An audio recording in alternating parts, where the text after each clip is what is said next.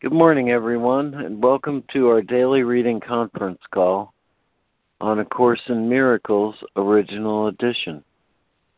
We read from the text of A Course in Miracles, Original Edition, which is published by our dear friends at the Course in Miracles Society. You can access an online copy of the original edition by going to jcim.net, where if you mouse over the link at top for the online edition, you will see the link to read ACIMOE. On that same drop-down menu, there is a link to subscribe to an excellent daily email sent to you by the Course in Miracles Society, which contains both the workbook lesson and the text reading for the day. My name is Lemoyne Castle, and this call happens for and with you every weekday morning, Monday through Friday, from about 9:15 to 11 a.m. Eastern Time. Today, we're continuing our reading in Chapter 23, The War Against Yourself, with Section 3, The Laws of Chaos. And we're reading the second half of that. At the top of the hour, we'll pause for remembrance of our lesson for the day. Today being lesson 255. This day I choose to spend in perfect peace.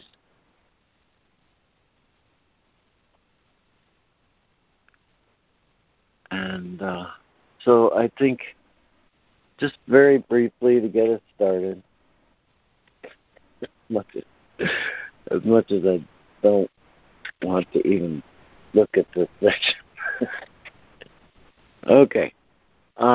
Just a very short review of the laws of chaos as laid out in the first half in yesterday's reading.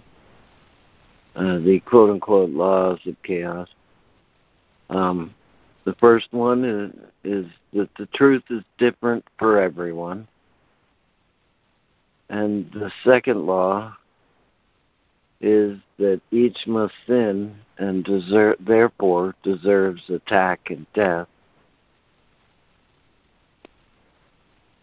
This also demand that errors call for punishment and not correction. And the third one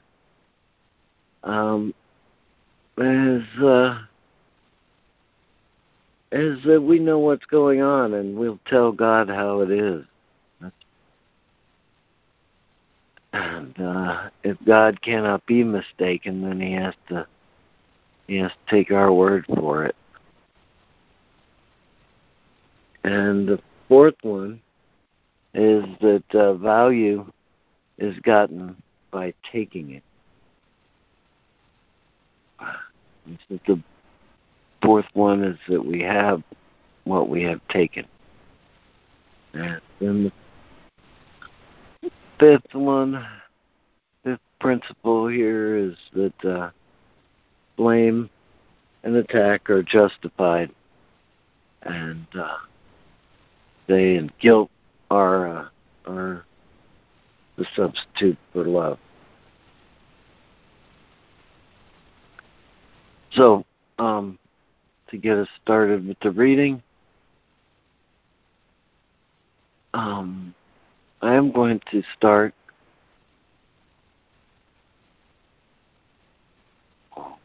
with a little bit of 30 and 31, and actually read the 32, which is our first assigned paragraph. And then from there, we'll just continue stair-stepping from 32. Does Lori have an opening? Pardon? Does Lori have an opening?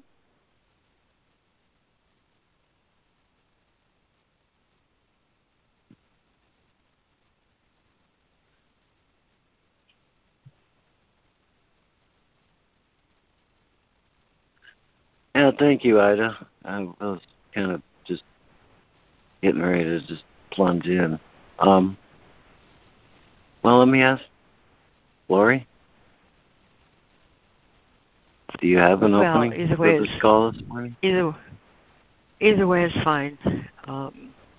But yeah, I do have a poem that reflects how I'd like to spend my day in peace anyway. And it's a poem from Sam Yao called Inner Garden. There was a time you worried people would not be kind, that life would deal you a bad hand. There is a garden inside of you. You are its caretaker. You can plant flowers of love. You can sow seeds of wisdom. When your garden is safe, your world is safe. When it is beautiful, your world is beautiful. When it is peaceful, you become a peacemaker. Your happiness comes from within. No one can take it away from you. When you are full inside, you see the half full in the world and fill it. You see the best in others, so they show their best to you. People will be drawn to you. Events will coalesce into what you envision. Your outer journey takes you to the four corners of the earth. Your inner one traverses across the universe. Tend your garden well. Live inside out. The world you experience is within you. This day I choose to spend in perfect peace. Amen. Beautiful. I Thank love you. that. Thank you, Lori. Wow. How to live your life. Thank Beautiful. You, Thank you, Who Lord. was the author of that? That Thank was you. so great. Was it Sam Yee? The author.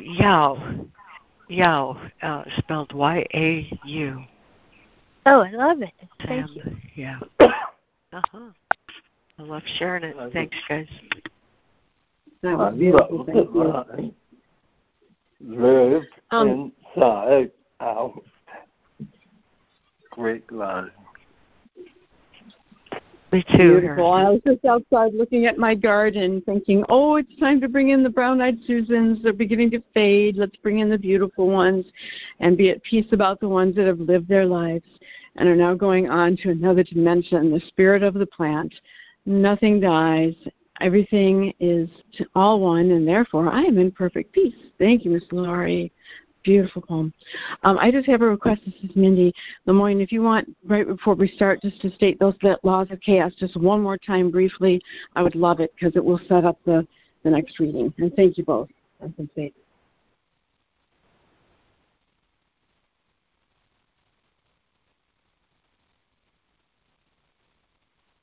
Okay. Welcome, Mindy. Let me go over our big fat reading list here this morning. Okay, with this and reading, I have Fran, Lori, Jennifer, Harrison, Robin Marie, Karen, Sandra, and Jessica.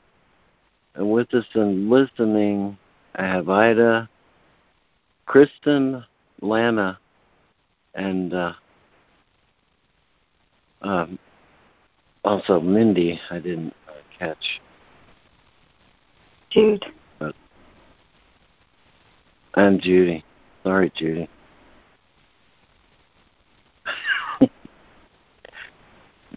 Judy, well. Okay. Well, so here we are in the middle of this section, and I will quickly then go back through the laws of chaos, which, we get to later in the reading, there's no particular order here. They are chaotic. But the way they're laid out in the text, the first is the truth is different for everyone. The second law of chaos is that everyone must sin and deserves attack and punishment instead of and error deserves punishment instead of correction. The third is that, we know what's going on and we can tell God how it is. The fourth is that value is gotten by taking it. And the fifth is that blame and attack are justified as a substitute for love. And guilt being another word for that substitute. And that's where I'll start here at the end of 30. The substitute for love, born of your enmity to one another, must be salvation. It has no substitute, and there is only one. And all your relationships have but the purpose of seizing it and making it your own. And then 31, but never is your possession made complete, and never will your brother cease his attack on you for what you stole, nor will God hand his vengeance upon both, for in his madness he must have the substitute for love and kill you both. You who believe you walk in sanity with feet on solid ground through a world where meaning can be found, consider this. These are the laws on which your so-called sanity appears to rest. These are the principles which make the ground beneath your feet seem solid, and it is here you look for meaning. These are the laws you made for your salvation, and they hold in place the substitute for heaven you prefer. This is their purpose. They were made for this. There is no point in asking what they mean. That is apparent. The means of madness must be insane. Are you as certain that you realize the goal is madness? 32. No one wants madness, nor does anyone cling to his madness if he sees that this is what it is. What protects madness is the belief that it is true. It is the function of insanity to take the place of truth. It must be seen as truth to be believed, and if it is the truth, then must its opposite, which was the truth before, be madness now. Such a reversal, completely turned around with madness sanity, illusions true, attack a kindness, hatred love, and murder benediction, is the goal the laws of chaos serve. These are the means by which the laws of God appear to be reversed. And here do the laws of sin appear to hold love captive and let sin go free.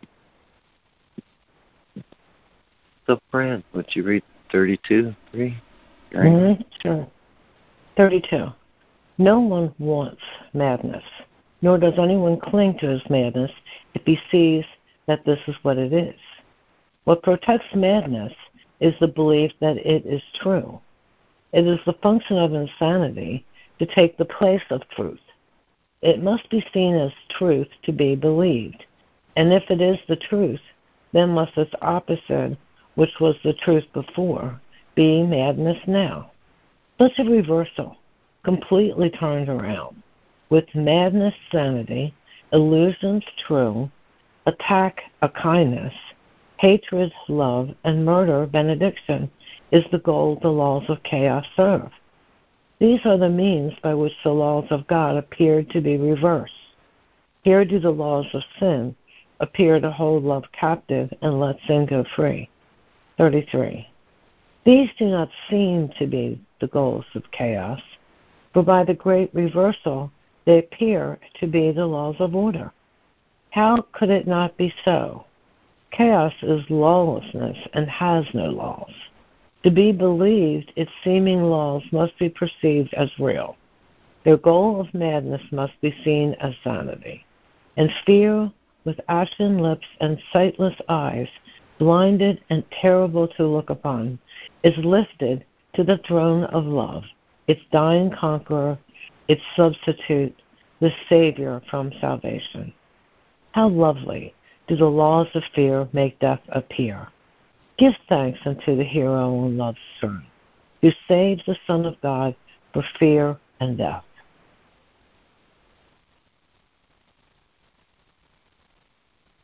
Thank you, Fran. And Lori. Let's see, I think I should back up. 1. These laws of chaos are the means by which the laws of God appear to be reversed. And here do the laws of sin appear to hold love captive and let sin go free. 33. These do not seem to be the goals of chaos, for by the great reversal, they appear to be the laws of order. How could it be so? Chaos is lawlessness and has no laws. To be believed, its seeming laws must be perceived as real. Their goal of madness must be seen as sanity. And fear, with ashen lips and sightless eyes, blinded and terrible to look upon, is lifted to the throne of love. Its dying conqueror, its substitute, the Savior from salvation. How lovely do the laws of fear make death appear. Give thanks unto the hero on love's throne, who saved the Son of God for fear and death. And yet, how can it be that laws like these can be believed? There is a strange device that makes it possible. Nor is it unfamiliar. We've seen how it appears to function many times before. In truth, it does not function. Yet in dreams, where only shadows play the major roles, it seems most powerful. No law of chaos could compel belief, but for the emphasis on form and disregard of content. No one who thinks that one of them is true sees what it says. Some forms it takes seem to have meaning, and that is all. Thank you, Lori. And Jennifer. 34. And yet how can it be that laws like these can be believed? There is a strange device that makes it possible. Nor is it unfamiliar. We have seen how it appears to function many times before. In truth, it does not function. Yet in dreams, where only shadows play the major role, it seems most powerful. No law of chaos could compel belief, but for the emphasis on form and disregard of content. No one who thinks that one of them is true sees what it says. Some forms it takes seem to have meaning, and that is all. 35. How can some forms of murder not mean death? Can an attack in any form be love? What form of condemnation is a blessing? Who makes his Savior powerless and finds salvation? Let not the form of the attack on him deceive you. You cannot seek to harm him and be saved. Who can find safety from attack by turning on himself? How can it matter what the form this madness takes? Is it a judgment that defeats itself, condemning what it says it wants to say? Be not deceived, for madness takes a form you think is lovely. What is intent on your destruction is not your friend. Thank you, Jennifer. And Harrison. 35.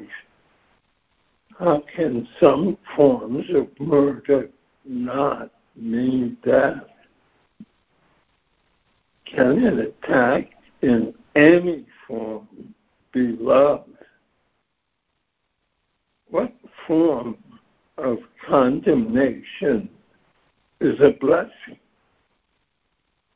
Who makes his Savior powerless and finds salvation? Let not the form of the attack on him deceive you. You cannot seek to harm him and be saved. Who can find safety from attack by turning on himself? how can it matter what the form this madness takes?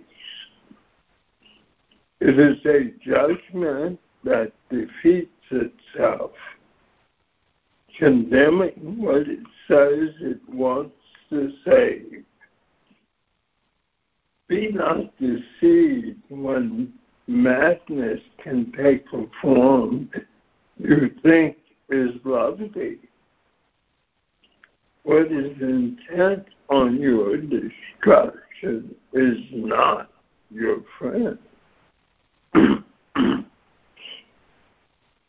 36. You would maintain and think it true that you do not believe these senseless laws, nor act upon them.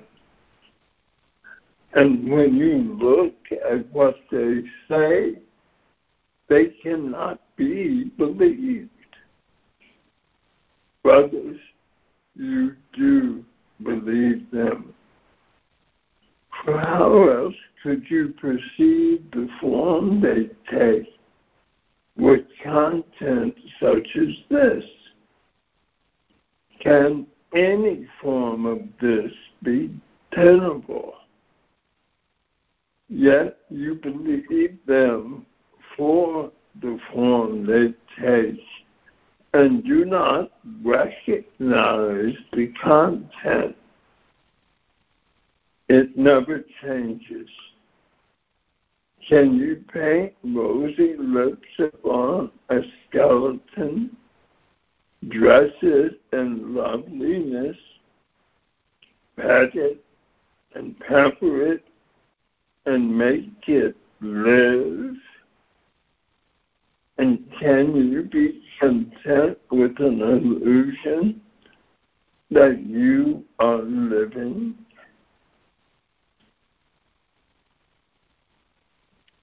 Thank you, Harrison. And Robin Marie. 36. You would maintain and think it true that you do not believe these senseless laws nor act upon them. And when you look at what they say, they cannot be believed. Brothers, you do believe them. For how else could you perceive the form they take with content such as this? Can any form of this be tenable? Yet you believe them for the form they take and do not recognize the content. It never changes. Can you paint rosy lips upon a skeleton, dress it in loveliness, pet it and pamper it, and make it live? And can you be content with an illusion that you are living? 37. There is no life outside of heaven. Where God created life, there life must be. If any state apart from heaven, in any state apart from heaven, life is illusion. At best, it seems like life. At worst, like death. Yet both are judgments on what is not life, equal in their inaccuracy and lack of meaning. Life not in heaven is impossible, and what is not in heaven is not anywhere. Outside of heaven, only the conflict of illusion stands, senseless, impossible, and beyond all reason, and yet perceived as an eternal barrier to heaven. Illusions are but forms. Their content is never true. Thank you, Robin Murray. And Karen. 37. There is no life outside of heaven. Where God created life, there life must be. In any state apart from heaven, life is illusion. At best, it seems like life. At worst, like death. Yet both are judgments on what life is. Yet both are judgments on what is not life, equal in their inadequacy and lack of meaning. Life not in heaven is impossible, and what is not in heaven is not anywhere. Outside of heaven, only the conflict of illusion stands, senseless, impossible, and beyond all reason, and yet perceived as an eternal barrier to heaven. Illusions are but forms. Their content is never true. 38. The laws of chaos govern all illusions. Their forms conflict, making it seem quite possible to value some above the others. Yet each one rests as surely on the belief the laws of chaos are the laws of order, as do the others. Each one upholds these laws completely, offering a certain witness that these laws are true. The seeming gentler forms of the attack are no less certain in their witnessing of their results. Certain it is illusions will bring fear because of the beliefs that they imply, not for their form, and lack of faith in love in any form attests to chaos as reality.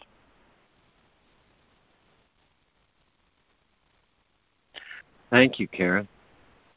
And Sandra. 38. The laws of chaos govern all illusions. Their forms conflict, making it seem quite possible to value some above others. Yet each one rests as surely on the belief the laws of chaos are the laws of order, as do the others. Each one upholds these laws completely, offering a certain witness that these laws are true. The seeming gentler forms of the attack are no less certain in their witnessing or their results. Certain it is illusions will bring fear because of the beliefs that they imply, not for their form. And lack of faith in love in any form attests to chaos as reality. 39. From the belief in sin, the faith in chaos must follow. It is because it follows that it seems to be a logical conclusion, a valid step in ordered thought. The steps to chaos do follow neatly from their starting point. Each is a different form in the progression of truth's reversal, leading still deeper into terror and away from truth. Think not one step is smaller than another, nor that return from one is easier.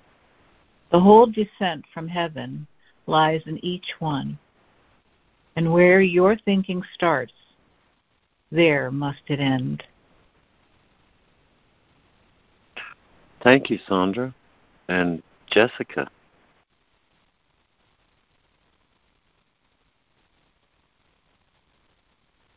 Thanks, Lemoyne. I just have to adjust my screen. Okay. 39. From the belief in sin, the faith in chaos must follow. It is because it follows that it seems to be a logical conclusion, a valid step in ordered thought. The steps to chaos do follow neatly from their starting point.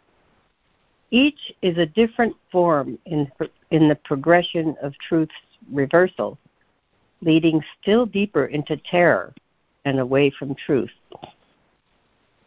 Think not one step is smaller than another, nor that return from one is easier. The whole descent from heaven lies in each one, and where your thinking starts, there must it end. 40. Brothers, take not one step in the descent to hell. For having taken one, you will not recognize the rest for what they are, and they will follow. Attack in any form has placed your foot upon the twisted stairway that leads from heaven. Yet any instant it is possible to have all this undone. How can you know whether you chose the stairs to heaven or the way to hell? Quite easily. How do you feel? Is peace in your awareness? Are you certain which way you go? And are you sure the goal of heaven can be reached? If not, you walk alone. Ask then your friend to join with you and give you certainty of where you go. Amen.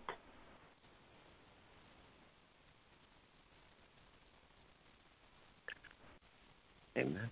Thank you, Jessica. And is there a new reader who would like to conclude with 40?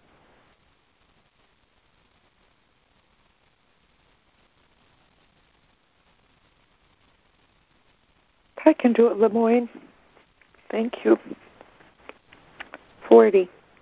Brothers, take not one step in the descent to hell, for having taken one, you will not recognize the rest for what they are, and they will follow. Attack in any form has placed your foot upon the twisted stairway that leads from heaven. Yet in any instant, it is possible to have all this undone. I love that. Yet in any instant, it is possible to have all this undone. How can you know whether you chose the stairs to heaven or the way to hell? Quite easily. How do you feel? Is peace in your awareness? Are you certain which way you go? Are you sure the goal of heaven can be reached? If not, you walk alone. Ask then your capital friend to join with you and give you certainty of where you go. Amen. Thank you.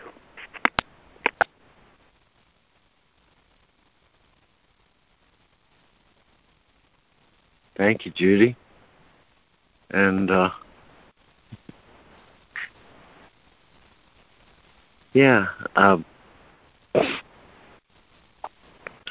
we've got a few minutes before the top of the hour, and so I can open the floor for a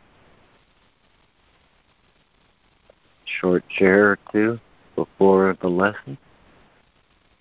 Hi, this is Ida. I have a question.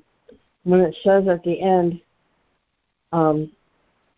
ask your friend to go with you, do I have to ask my friend out in physical words to go with me? Or can I just ask them in my mind to go with me? Because I want to turn from hell to heaven, but I'm not sure about this. Thank you.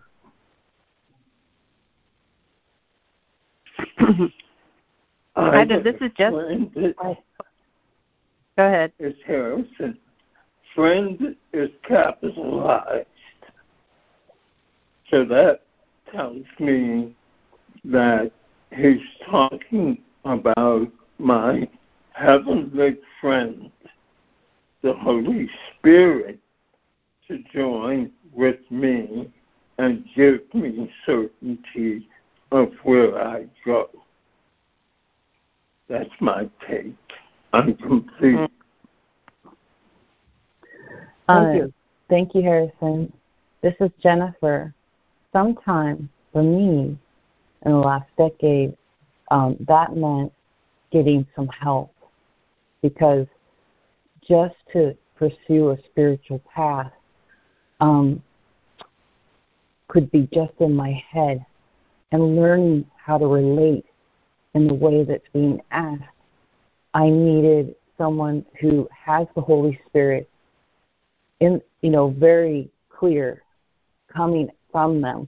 I needed a relationship like with a counselor to help me to start undoing the illusion in my mind And that's what it looks like in form.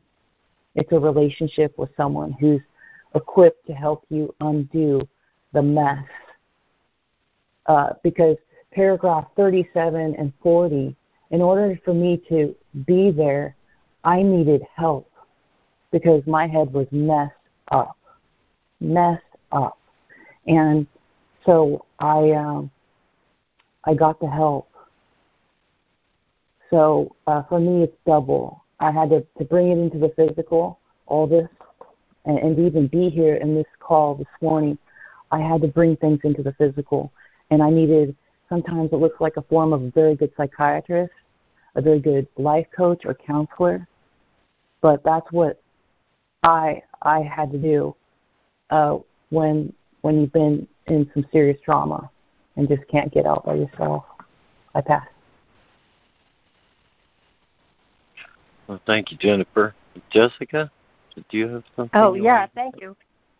Well, I just, now I want to say one other little thing, which is that human helpers are wonderful, and I would just say that our capital F friend can let us know when we need to seek help from a human friend. That's another function the Holy Spirit has for us, is to guide us to the help in the illusion that can get us what we need toward peace. But the other thing I wanted to say before was that, where he says, take not one step in the direction toward hell, it reminds me, because then otherwise you won't recognize that you're taking the others. It reminds me so much of, the people I've worked with and people I've known, including myself, who might sometimes drink too much alcohol or something like that. I always used to tell my clients, the problem with drinking is that once you have that first drink, the second one seems like the most natural thing. And then, of course, it doesn't matter how many, because by then your judgment is impaired. Your judgment is impaired. So you take one step, and you don't. I like that analogy. Thanks for listening, guys. Thank you, Jessica. Thank you, Jessica. May I share something quickly before we do the lesson, or shall I wait? Yeah, quickly. Peace is an inside job. I cannot seek peace outside of myself. It's merely a truce. I have to understand that peace is to be found within me. My friend, capital friend, is my true self. This is what I'm learning to know. To know myself is the goal of the Course. Peace is a condition for knowing myself. I cannot seek outside anywhere for this peace and find it. This is something I've really, really learned to understand from the Course. Amen. I'm complete.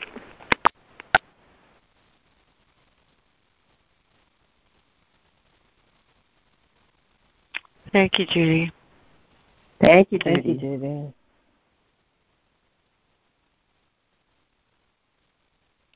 And I just want to add one thing, that, he asked these questions about how can you tell where you're at, whether it's, to put it in terms of form, ascent or descent, right? And it says quite easily. And then the question, how do you feel? Is peace in your awareness? Are you certain which way you go? And are you sure the goal of heaven can be reached? And if, those are a no, or in any way deeply uncertain, then he's got the answer here. You walk alone. And so I think this this last thing, it does encompass everything that that people have brought up. That this is essentially the prayer for our mind to be healed, right? To ask then your friend to join with you and give you certain of where you go. This is the prayer for healing separation.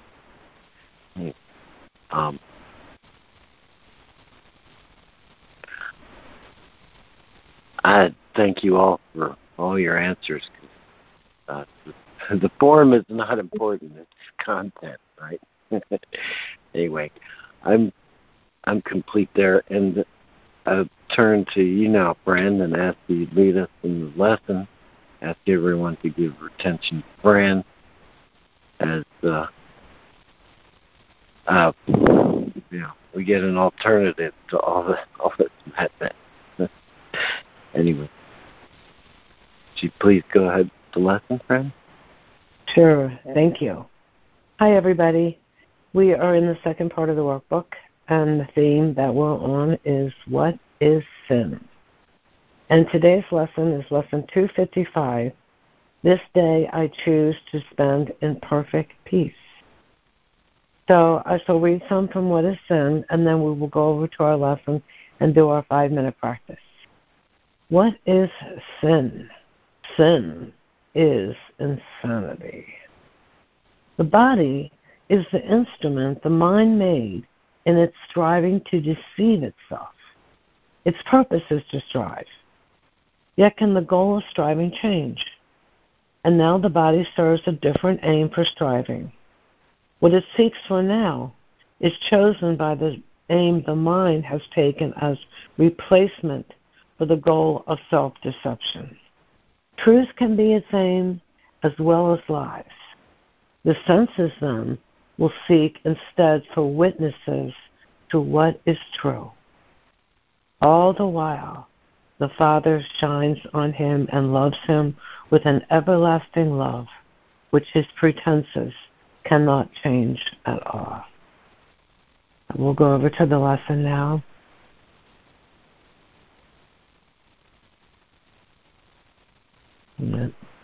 This day I choose to spend in perfect peace. It does not seem to me that I can choose to have but peace today. And yet my God assures me that his Son is like himself. Let me this day have faith in him who says I am God's Son.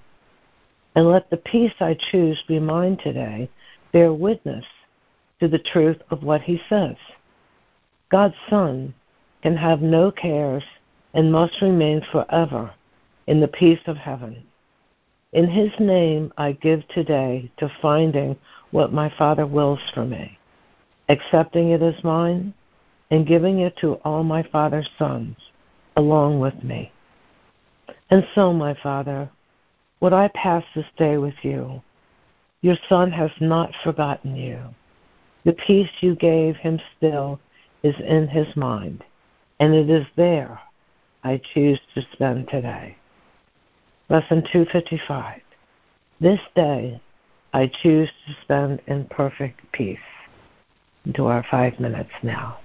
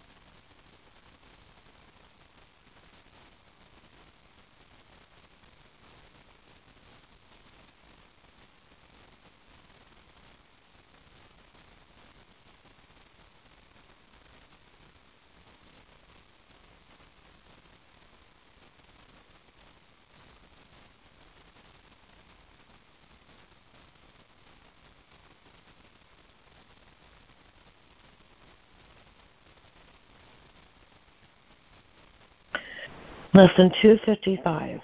This day I choose to spend in perfect peace. Amen.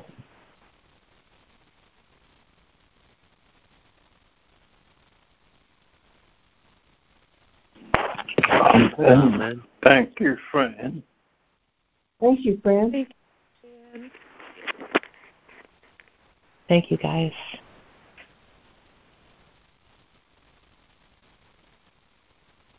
Thank you, Fran.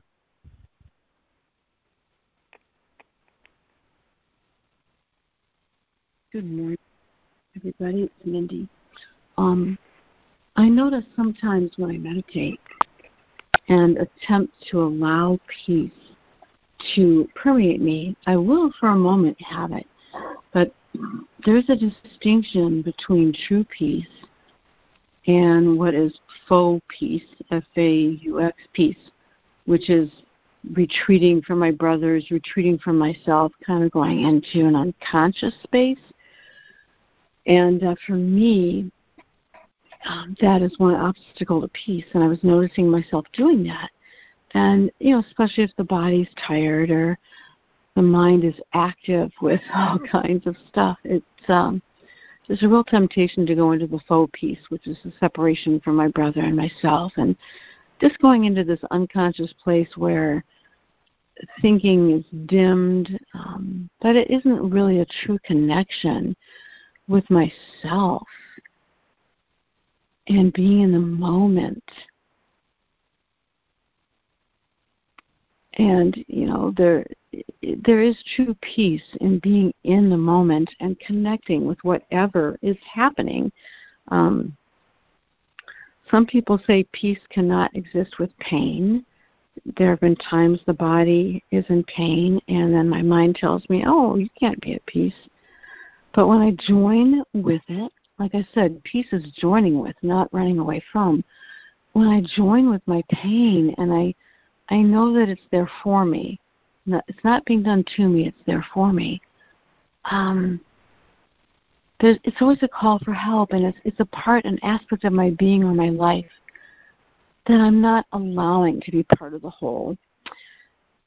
Sure enough, I'll feel a feeling, I'll have an impression, I'll see the need for healing, I'll ask the Holy Spirit to heal it, or I'll just simply feel what I feel about it and let the thought come, the next best thought. And my obstacle to peace is gone. All of a sudden the pain isn't there, and I've actually gained peace from joining with rather than running away from something that seemed to threaten my peace. I'm complete. Thank you.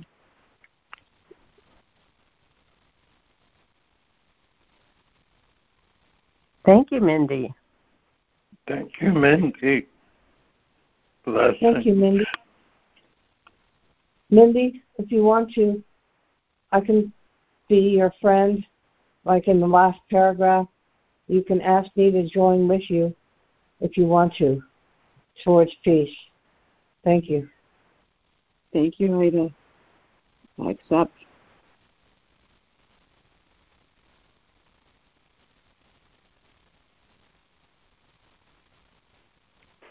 Hi, good morning, guys. It's Jude.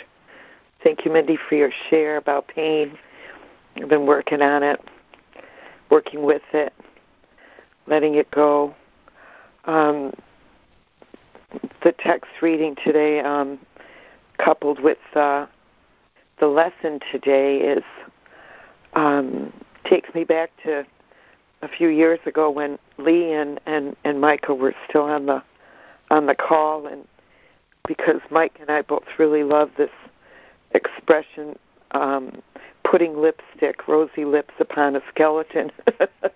Because since I've been reading the book, every time I put on lipstick now, I think of this line in the Course and how I'm not my body. I am simply not a body. That's, to value my body, to glorify my body, or to denigrate my body.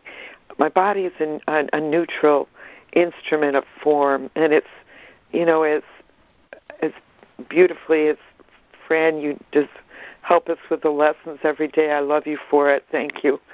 The idea of sin inherent in identification with the ego's vow that I am the body, and it's something that I really have to flip, because God created us as purely mind and spirit, and the illusion of the form of the body is part of the illusory nature of reality as we created it. We think we made it, but it's not as God created it. And, coming right out of the laws of chaos, Lemoyne, I love the way you recapitulated them, telling God what we think is real, and, that he's wrong, is the ego's substantiation, validation every day. And the ego's going to scream at me every day and say, you are this body, this is real. And, I haven't completely transcended or left the body, but I've coupled it with the firm foundation of faith and trust that, what Mindy spoke of as a practice with my pain every day, that I do get out of it. That I can sit in a chair for 5 minutes and stand up and not have the pain that made me sit down and unable to walk with it. In 5 minutes of substantiating the truth, reaffirming to myself the truth of who I am. Because it's, I'll be doing the dishes, standing at my sink, and I'll get a pain so sharp it goes right down, and I'll think, Lord Jesus, that went right down through the center of the earth. That hurt so bad. And then I pray, remind me who I am. Who am I? And where is heaven? I choose heaven today. I choose peace today. I choose happiness today. And this is what saves me from the illusion of being in the body, of having to suffer pain. Let the end of suffering be. Suffering is not endless. We've convinced ourselves that it is. The Course is teaching us suffering is not God's will for us. There is no life outside of heaven. That heaven is a state of mind, that I am an idea in the mind of God, and that's where He created life. That life isn't in the body. The body is born and it dies. It has a beginning and an end.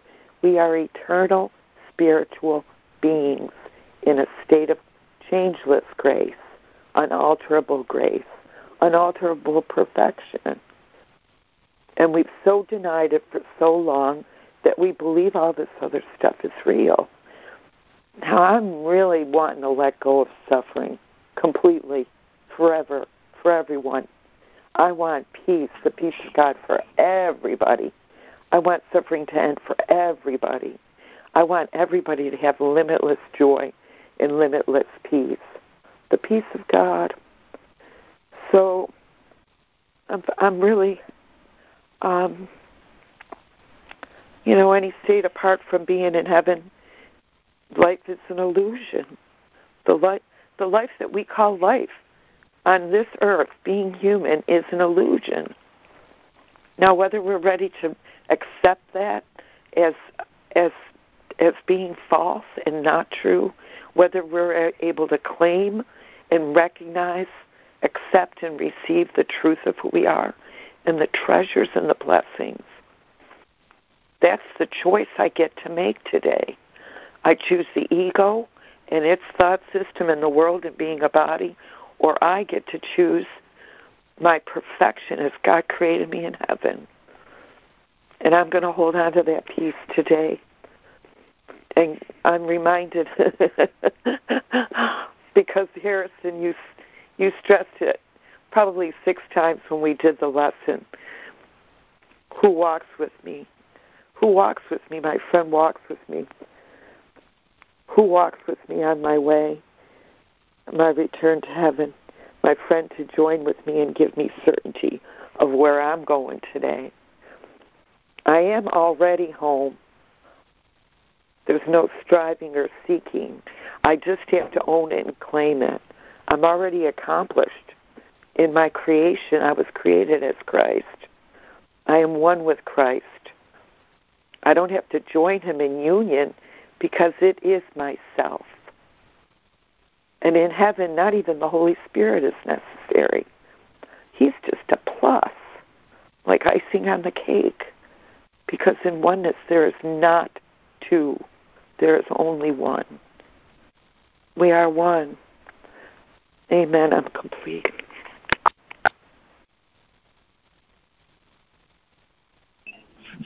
Thank you, Jude.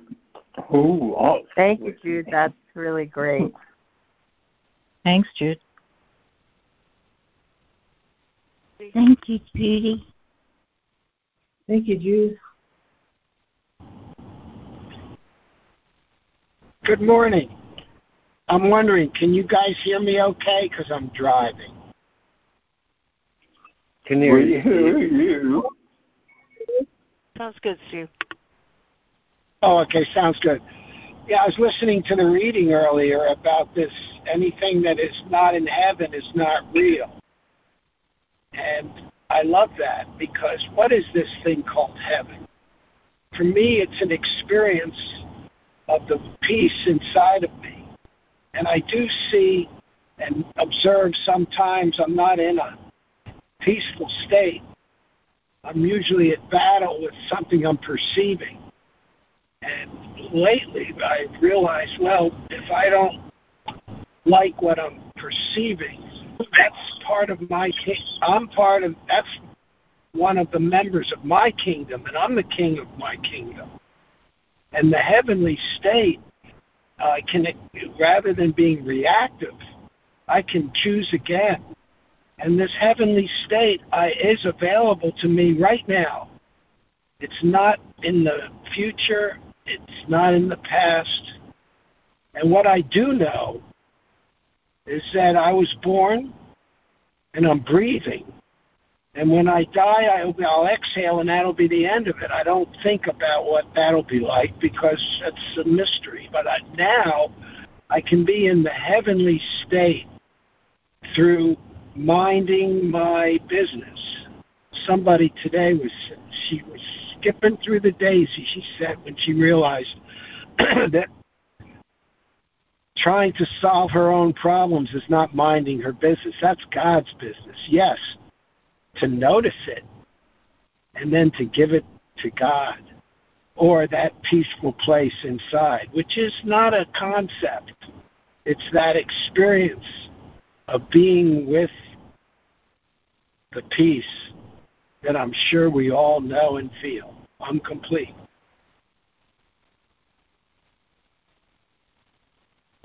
Thank you, Steve. Thanks, Steve. Thanks, Steve. Thank you, Steve. I love that, Steve. I'm not even my own business. I'm God's business. Thank you. Good morning. It's Harrison.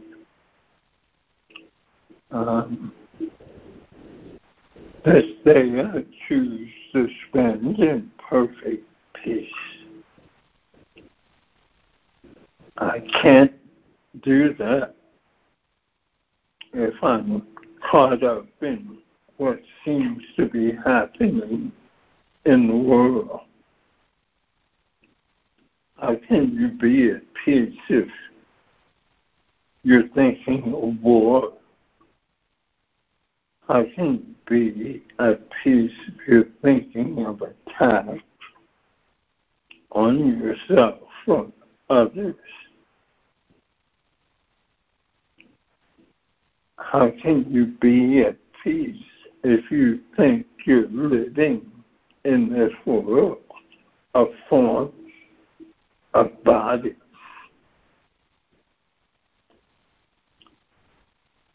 As we were reading the text reading, what stood out for me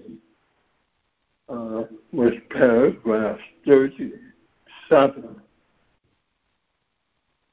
And I think it's worth a reread.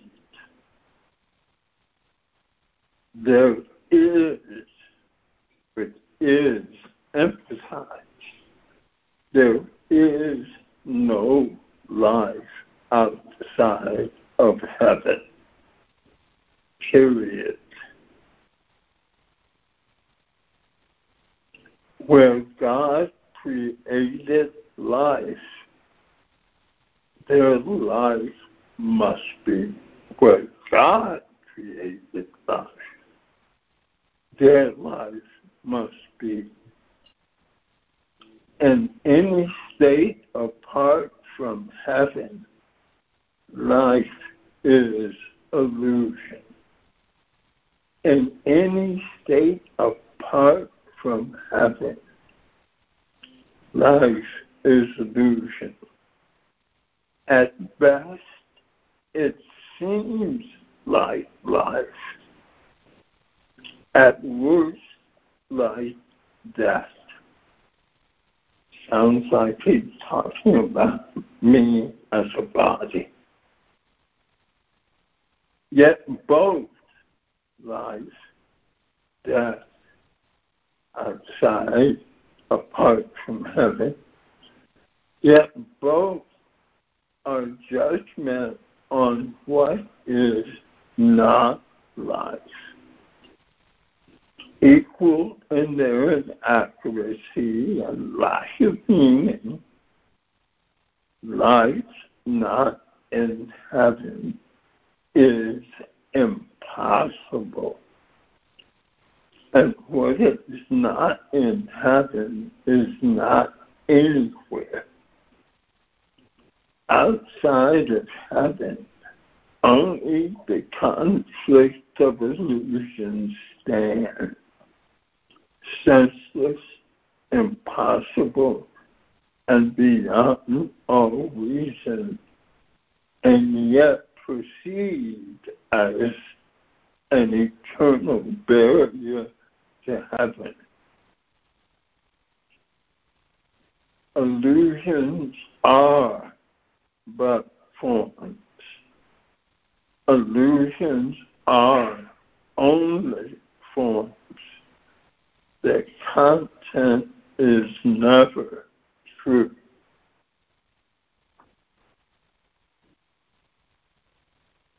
Outside of heaven, only the conflict of illusions stand.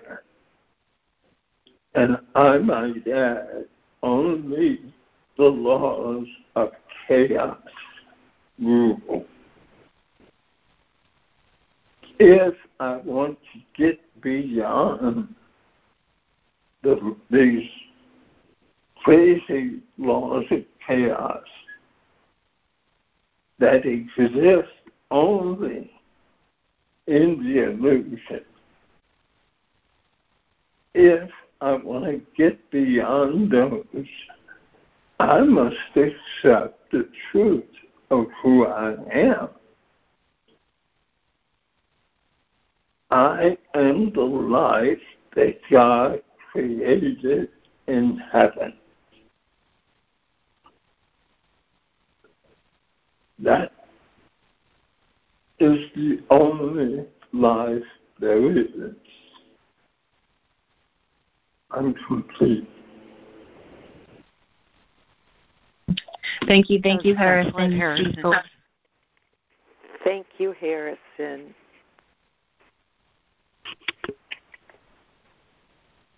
We want to tell God what's going on here.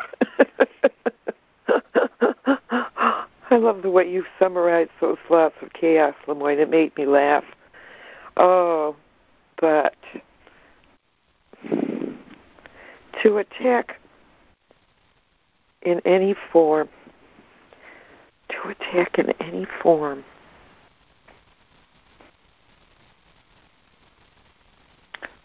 I'm complete. Am I on mute? No, we hear you. No, you're musing. I should be. Thank you, Lori. I'm on mute now.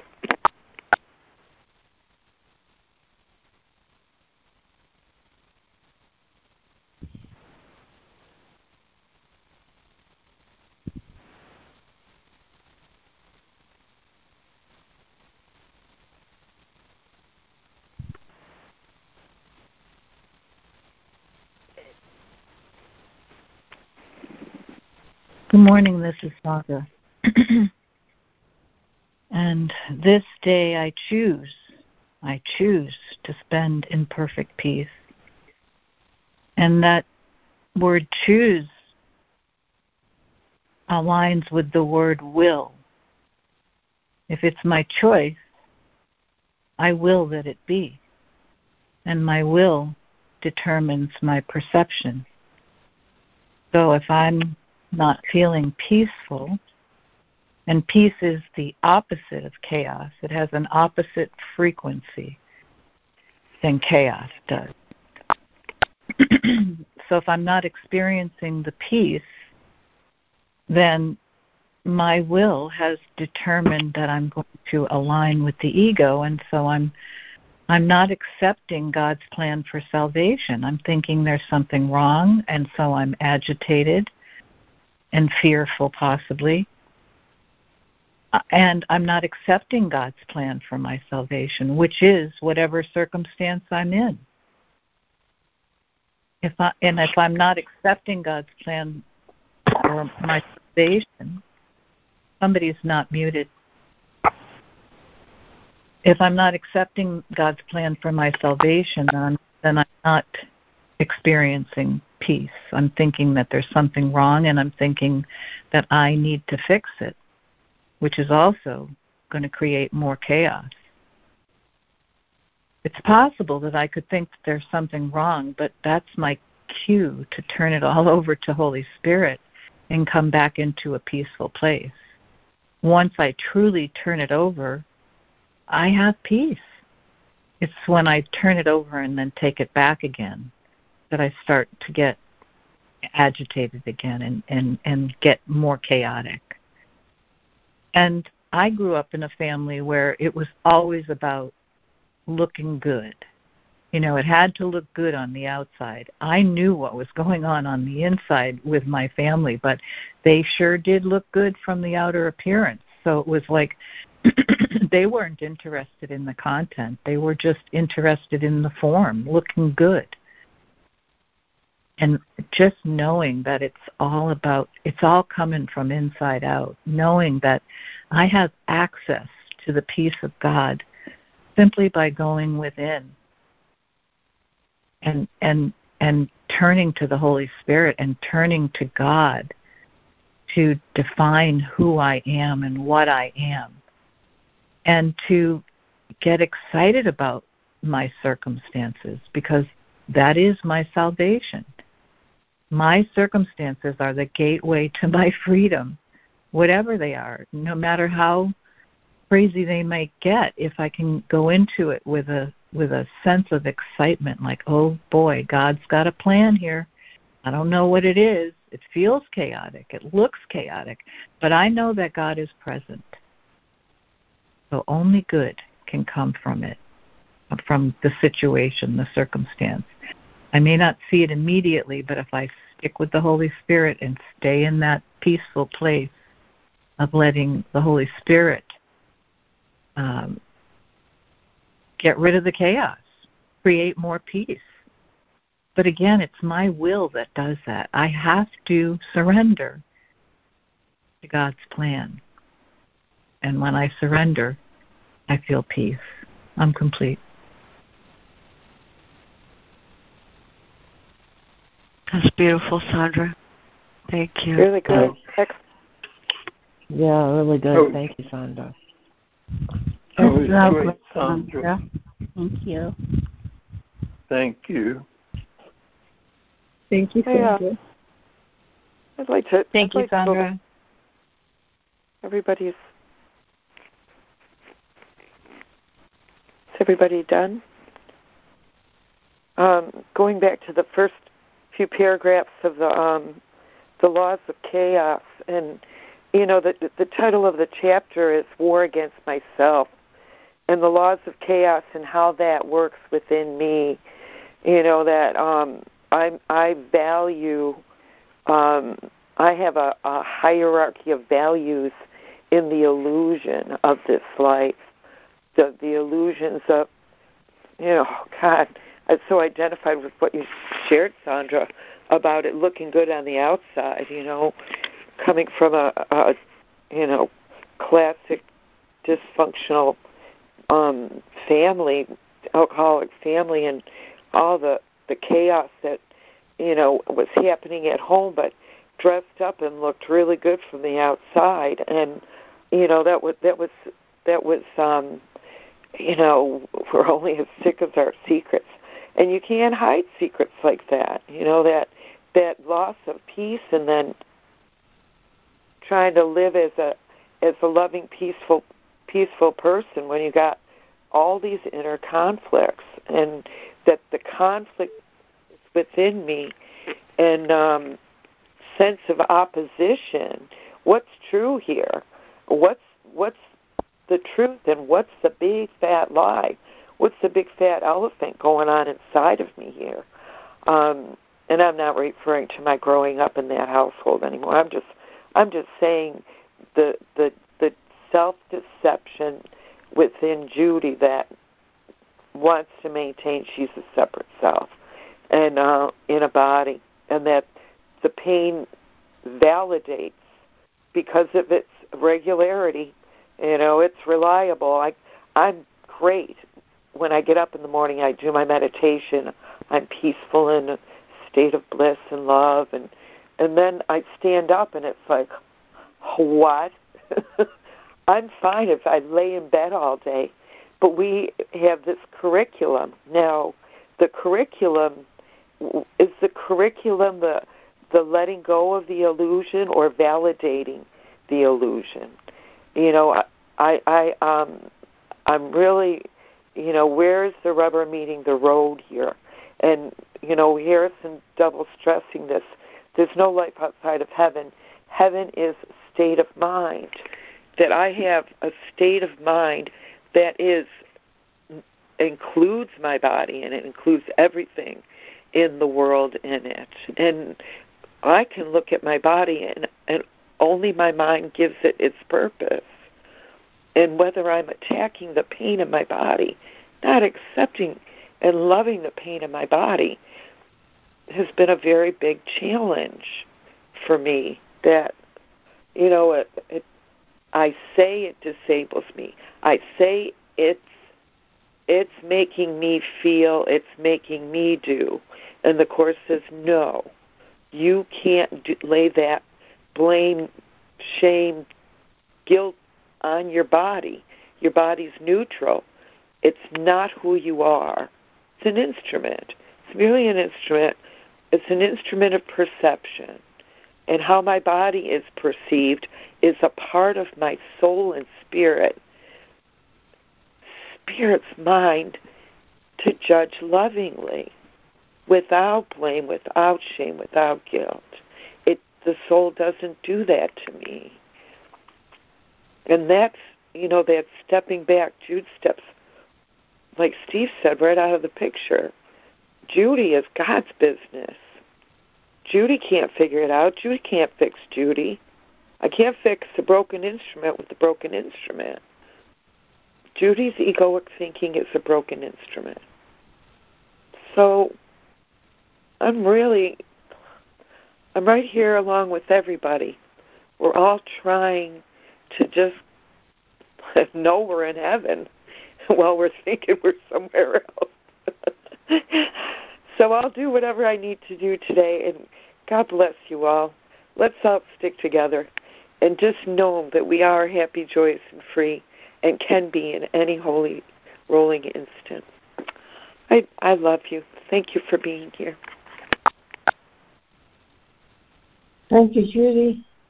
I love you too. Amen, Judy. Thank you, Judy. Thank you. Thank you, Judy. Yeah, thank you, Judy. Thank you very much. Because you brought out that thing about painting rosy lips upon a skeleton, and I just wanted to say something, and I got this. I'm not sure where it's from. I think it's from either Course in Miracles or Course of Love, where he says, we're pretty quick to treat all the evidence, what we think of as evidence and for fear and cause for fear, that everything that's written in that vein, we tend to think of that very literally, and then take the talk of heaven and love and make it allegorical and a fairy. And, I do not think he's talking about an actual skeleton here when he's talking about painting rosy lips. I think he's talking about these beliefs that perpetuate the chaos. And they're all some form of separation. They're founded on that.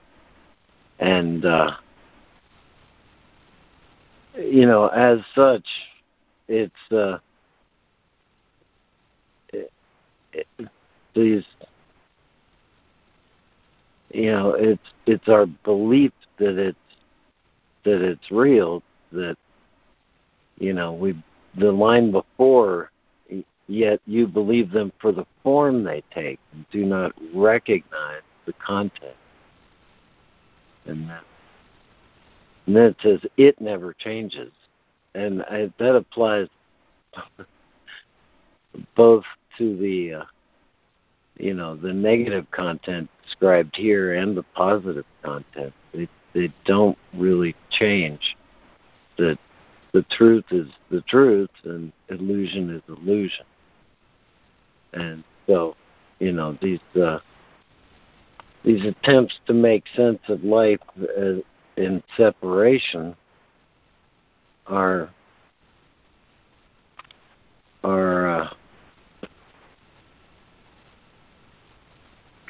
that skeleton, I believe. And, we think we have to make these kinds of compromises to survive, but it's really just the belief in our minds that holds that need in place. The real need is for giving and receiving from the well of spirit. And that's our real need, our only need, and it's completely shared.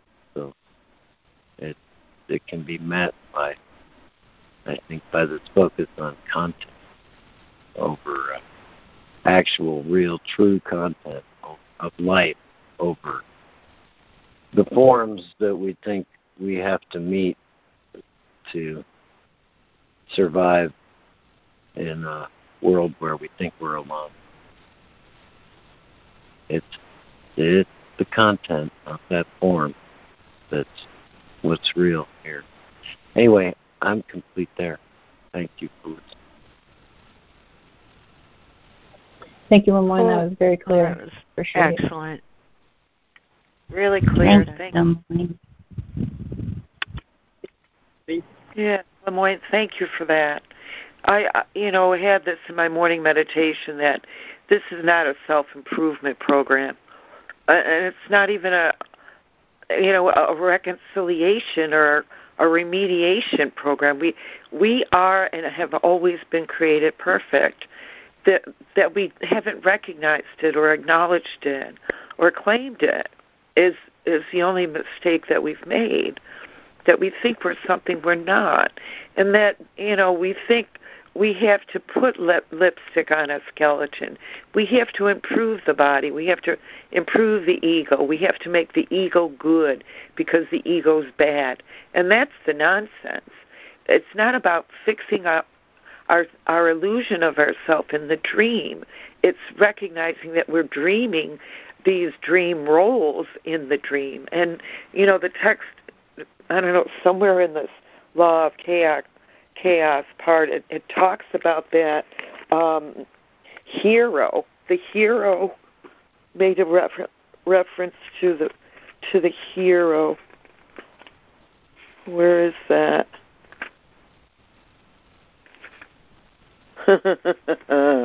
Here, the role of the hero. It's in paragraph 33. We give thanks unto the hero. Give thanks unto the hero on love's throne, who saved the capital Son of God for fear and death, It's like, what? I mean, that's a real hit right between Jude's eyes. You know, this is what we do. We make the body hero on God's throne, usurping the power of God, telling God what reality is, and who we are, who we think we are, is real.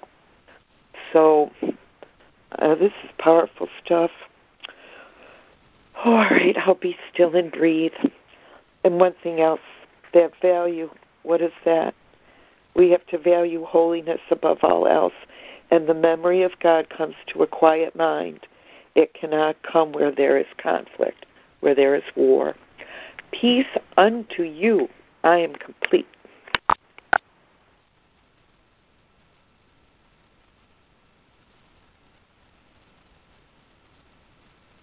Thanks again, Judy. Thank you, Judy. Good morning, it's Lana. I just wanted to thank everyone for their loving messages and texts and calls. I felt all your love the last few weeks, and I know it contributed to my healing.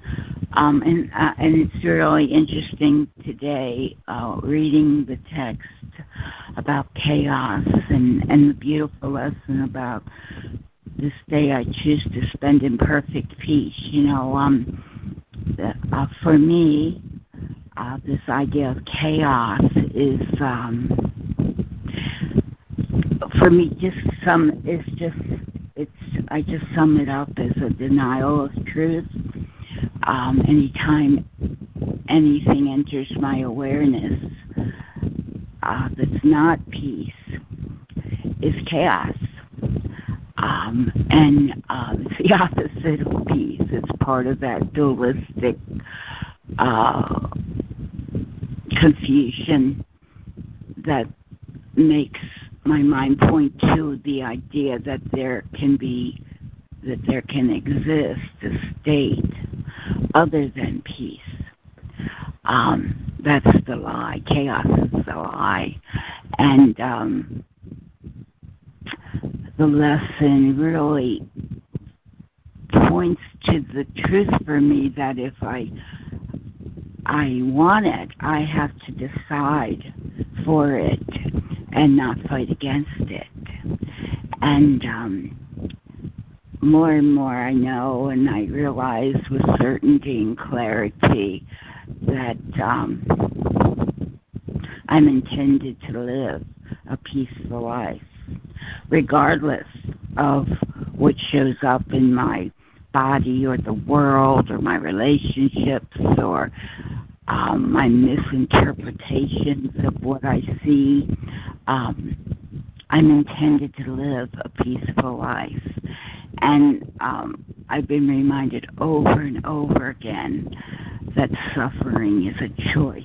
Also, I can choose to immerse myself in chaos and pain and value that, try to validate that, try to make it real. But peace, once I make the decision for it, once I acknowledge within myself that it's the only thing I want, it comes, and the body does what the body does, the world does what the world does, people do what people do, and that has nothing to do with my decision for peace. Once I choose peace, it's given to me. But I can't be a time traveler and experience peace now. I have to bring my focus and awareness back to this and keep it fixed in this present moment, because that's the only place that peace resides with me in God, in that relationship. So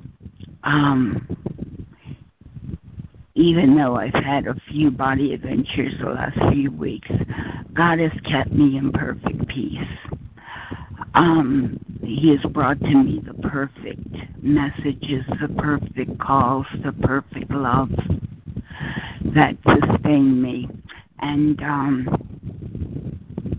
I was having a conversation with my daughter the other day, and I reminded her because she was concerned about me, and I said, oh, no, don't do that. I said, God has promised me that I will be in this body. I had asked him, please allow me to be in this body long enough to see my daughter happy and at peace. And then we had a chuckle because she said, well, Mom, you might live to be 100 then. And for that I was, happy to hear. But it's the truth, it's God just provides for my every need in ways I could never imagine. And chaos is something I can play around in if that's my choice. But peace is also a lovely option when I choose it. And anyway, thank you so much again for everyone, for all your loving thoughts. I just love you all so much and happy to be back. I'm complete. Love you, Lana. And I'm just so joyous to hear you today. Thank you so much. Yeah. Me too. So great to have you here. Thank you, Lana. Good to hear from you. Thank you. Trying to decide whether to share anything. I've been in the rehab center now. This is a week today, and most of the time, most of the day and night, I'm in my hospital bed here, and there's a TV in the room. But I'm not a big fan of TV. I've tried, but just little things that are not so little maybe get to me. And I'm supposed to arrange for my cat to be taken care of by somebody else to move to a different home. And the lady that was supposed to help me with that, who's a social worker at my doctor's, she really didn't help me. And she just sort of put it in my lap yesterday. And now I'm nervous about that. How it'll all work out with finding him another home or getting him into the Humane Society shelter here, and the details of all that. And, I have to overcome my own mood or whatever, and I guess borrow a pair of reading glasses and look at my little phone when at 10:30 in 2.5 hours I'm talking about. I can go with the people that are going to sit there and play a Yahtzee game or something, and there's a table there, and I can look at the website for the Humane Society during that. I figure I'm making these plans, and it's like I feel like everything that I'm about right now is against what we read. It's with the body, it's with the personality, it's, and everything, but there's no point in my beating myself up because I'm doing the best that I can, and anything that anybody would say that would be helpful would be helpful. Thank you.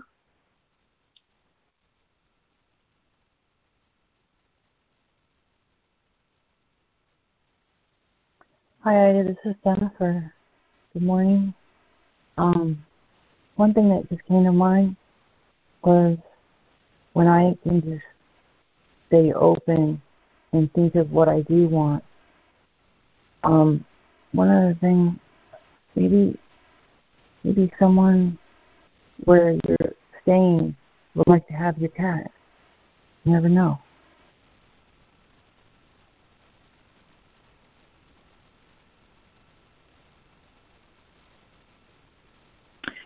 Hi, Ida. It's Sandra, and I have not been in your predicament, so I'm not sure if I could offer as much compassion as I'm feeling for you. But when I was in a really dark night, I said this mantra: no matter how bad it looks, no matter how bad it feels, God is present here, and only good can come from this situation.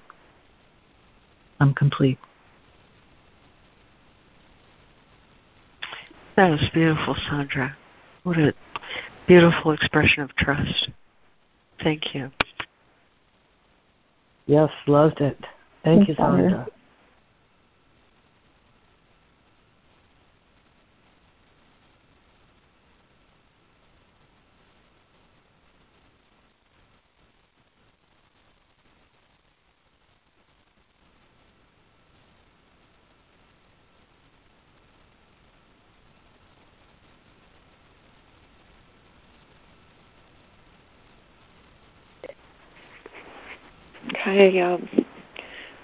I'm with you on this fear of not knowing what's going to happen, and this fear of not having any control or being able to handle things. This fear I've come to recognize as Jude reliance. Jude's got to know. Jude's got to figure it out. Jude's got to have the answers. Jude's got to be able to do it on her own. And that's a whole lot of fear going on. And letting that go is Jude really putting her faith and her trusting in that she's never been alone doing anything, and that the universe has always conspired for her, for being anywhere, in any place, at any time. And she's always been in the right place at the right time with the right people.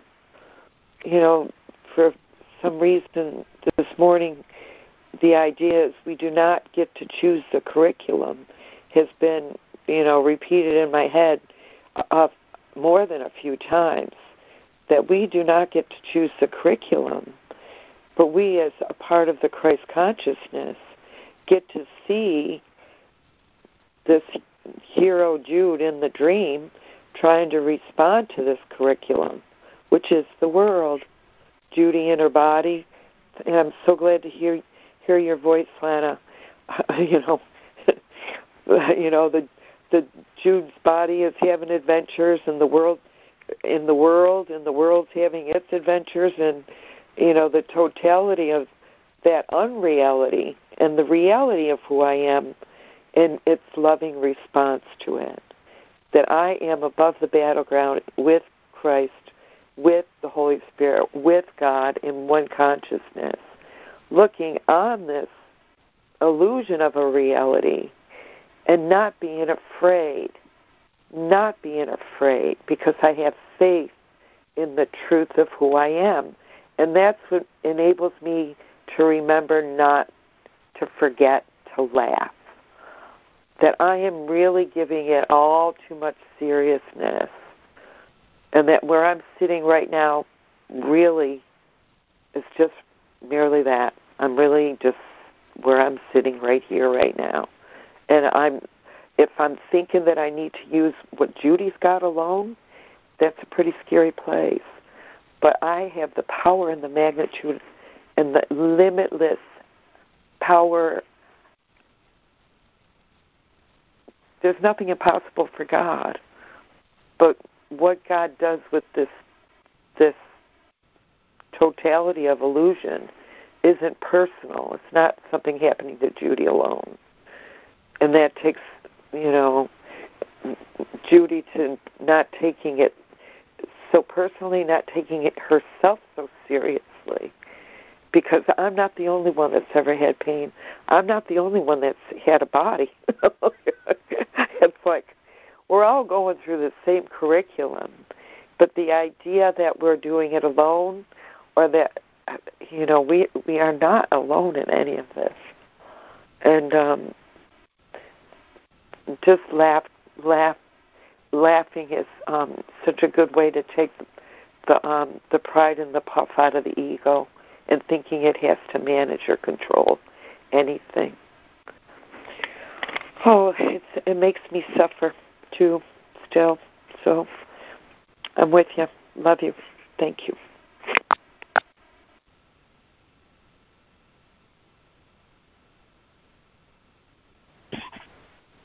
Thanks, Judy. Yeah, thank you, Judy.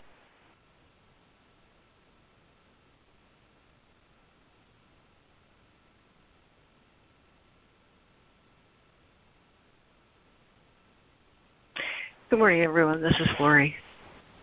And I think I'll keep my thoughts kind of brief, but I hope I can convey what I want to say. It was more than 32 years ago that upon returning to my own consciousness, I heard my voice say, I am home. I'm home. And the joy I felt was nothing short of bliss. The direct experience of being home. But I had never heard of the Course in Miracles before, and I did not understand what happened. I mean, I knew everything I thought before that moment was wrong, and I knew that I had undergone a major shift in everything I ever thought was true, but I didn't know what it meant. So I went searching, all the world's sacred literature, trying to figure out what the heck, happened, because I had been so convinced before I understood truth, and that instant showed me I understood nothing. I'd ponder, I am home. What is home? I didn't know I was wandering, and all kind of crazy stuff. But anyway, a number of years later, by grace, I came upon the Course in Miracles, and I knew then what happened to me. But that was 32 years ago. And in the intervening years, I've learned a lot. It would seem, but in point of fact, what I've done is unlearn a lot of stuff that cluttered up my mind. I mean, cluttered. In this work, he says, life is of the mind and in the mind. I especially like paragraph 35. There is no safety in thoughts of attack, whether they're blame, condemnation, judgment, or separation, because you do not realize the content of these thoughts is judgment where? Judgment in my mind. Judgment in my mind. And so the reason I liked that poem, Inner Garden, and this lesson so much is it shows me the power of my choice. When I have thoughts that aren't true, life is of the mind, and these thoughts that aren't true, thoughts of illusion, thoughts about form, thoughts about behavior, thoughts about actions, thoughts about what people say and what I hear people say, and all these thoughts, what they do is they clutter up my mind, because life is in the mind and of the mind, and the mind, being part of God, is holy, and everything is mind. Heaven is a state of mind. Thank you for that, Judy. And there is no life outside of heaven. So he says, what are the functions of the teachers of God? What is the function of the teachers of God? It is to recognize I'm dreaming. The function of the teacher of God is to recognize he's dreaming. You watch the dream figures come and go, shift and change. It doesn't matter what the forms are doing at all, because there's one thing that's true. There's one thing that's true. Unity. Unity alone. is not a thing of dreams. And so in these intervening years, I've realized that my thoughts create weather. And my thoughts of judgment and separation, my thoughts of deciding what your behavior means or what this object means or what this event means or what this situation means, making those decisions on my own creates extremely bad weather in my mind. And I will always project. Always. Mind projects. By projection, it lives. Mind cannot not project, he says. And if mind cannot not project, then what's my choice? To project illusions, mistaken thoughts, thoughts of separation, judgment, conflict, war. That's what I'll see. But if my mind is anchored in the truth, I am home. I am home. My holiness blesses the world, he says. Your holiness reverses all the laws of the world. It's in lesson 38. If I recognize I am home, and I recognize that the thoughts I think I share with God, then I'm going to watch my mind. That's how I've learned that I like to say it like this. The soul flies by itself. It needs no guidance from me at all. And it has two wings. One is the wing of forgetting, and the other one is the wing of remembering. When I forget the thoughts that I taught myself when I thought I was alone and separate, I remember the thoughts I think with God, because they never went anywhere while I was dreaming. They're still there in my mind. He says, thou wilt keep him in perfect peace. His mind is stayed on thee. Why? Because he trusteth in thee. Thank you, Lana, for your testimony about peace and trust. The unwatched mind, he says, is the content of all illusions. That's the content of all my mistakes, the unwatched mind. But my mind holds only thoughts I think with God. You know, I used to think, oh my God, I have a whole bunch of thoughts. I know God's not thinking with me. But he wants me to know something really important, that my mind holds, embraces, envelops, remembers as the truth the thoughts I think with God. The rest of them can come and go. If I don't attach my mind to them, they come, they go.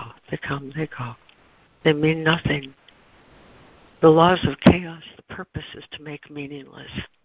But when I remember I'm home, I remember the truth, then I remember, just like he says in paragraph 38, lack of faith in love in any form attests to chaos is my experience.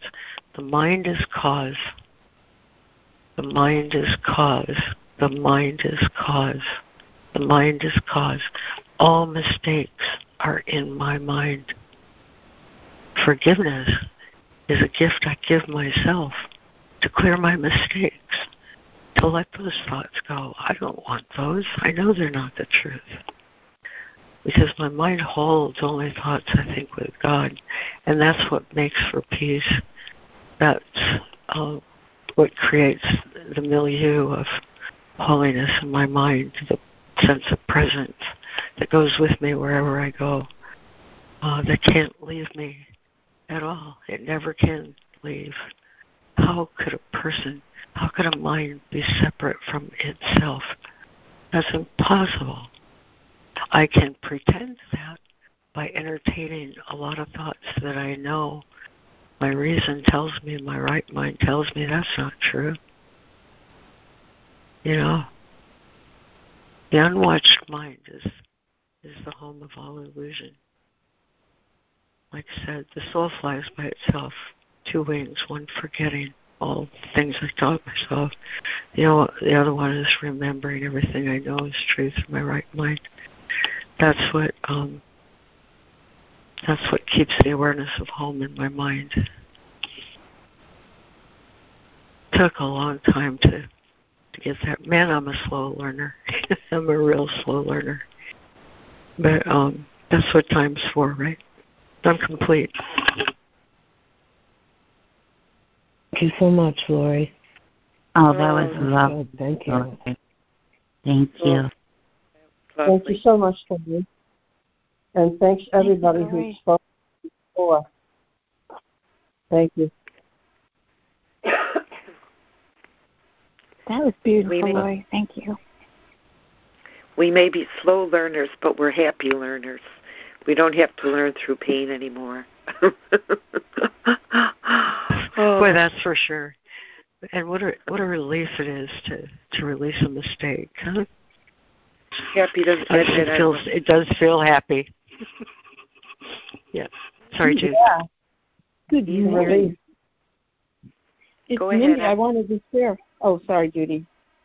Go ahead. I have to get off the phone. Thank you, Judy.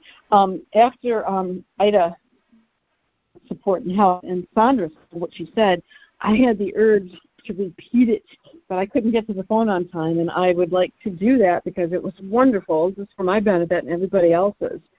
And it's easier to become a happy learner, too. So if I can remember, and I don't know if Sandra's on the line, but no matter how bad it looks, no matter how bad I feel about it, God is there. And it is being worked out for my good. Woohoo! Talk about a declaration to be a happy learner in all circumstances. Thank you, Sandra. Thank you for asking Ida, because when you asked, we all got a gem in return. So thank you. I'm complete. Thanks. Thank you, Mindy. Thanks, Mindy. I was happy to hear that again. Thank you, Mindy.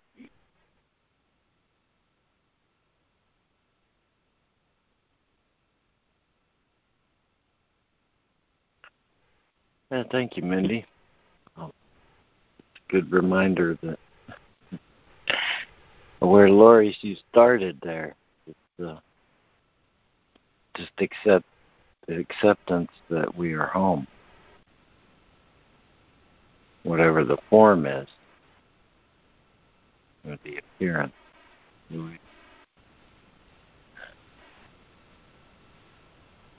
We still remain what and where we were created. Anyway, I'm complete. Let me ask, because we have gone and split over time, but I think that was all good. Lori, do you have a poetic close for this call? Well, Besides it's pretty darn poetic. A pretty darn poetic place I like to remember. It comes straight out of the beginning of this chapter. Aren't we in chapter 23? Yeah. In paragraph 6, nothing around you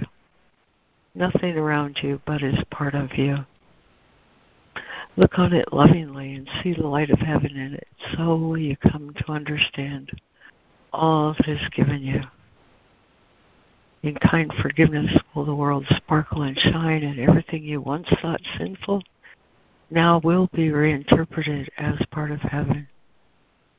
How beautiful it is to walk clean and redeemed and happy through a world in bitter need of the redemption that your innocence bestows upon it.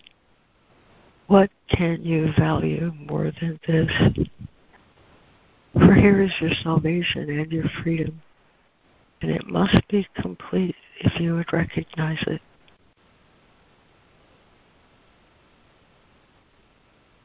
Everything's part of me. Anyway, thank you.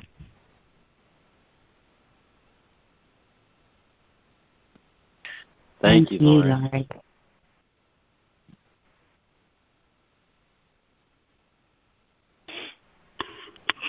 All right, well, I'm going to end the recording, but not the call. We'll carry on. At least to the top of the hour. And thanks for being here, listening, sharing.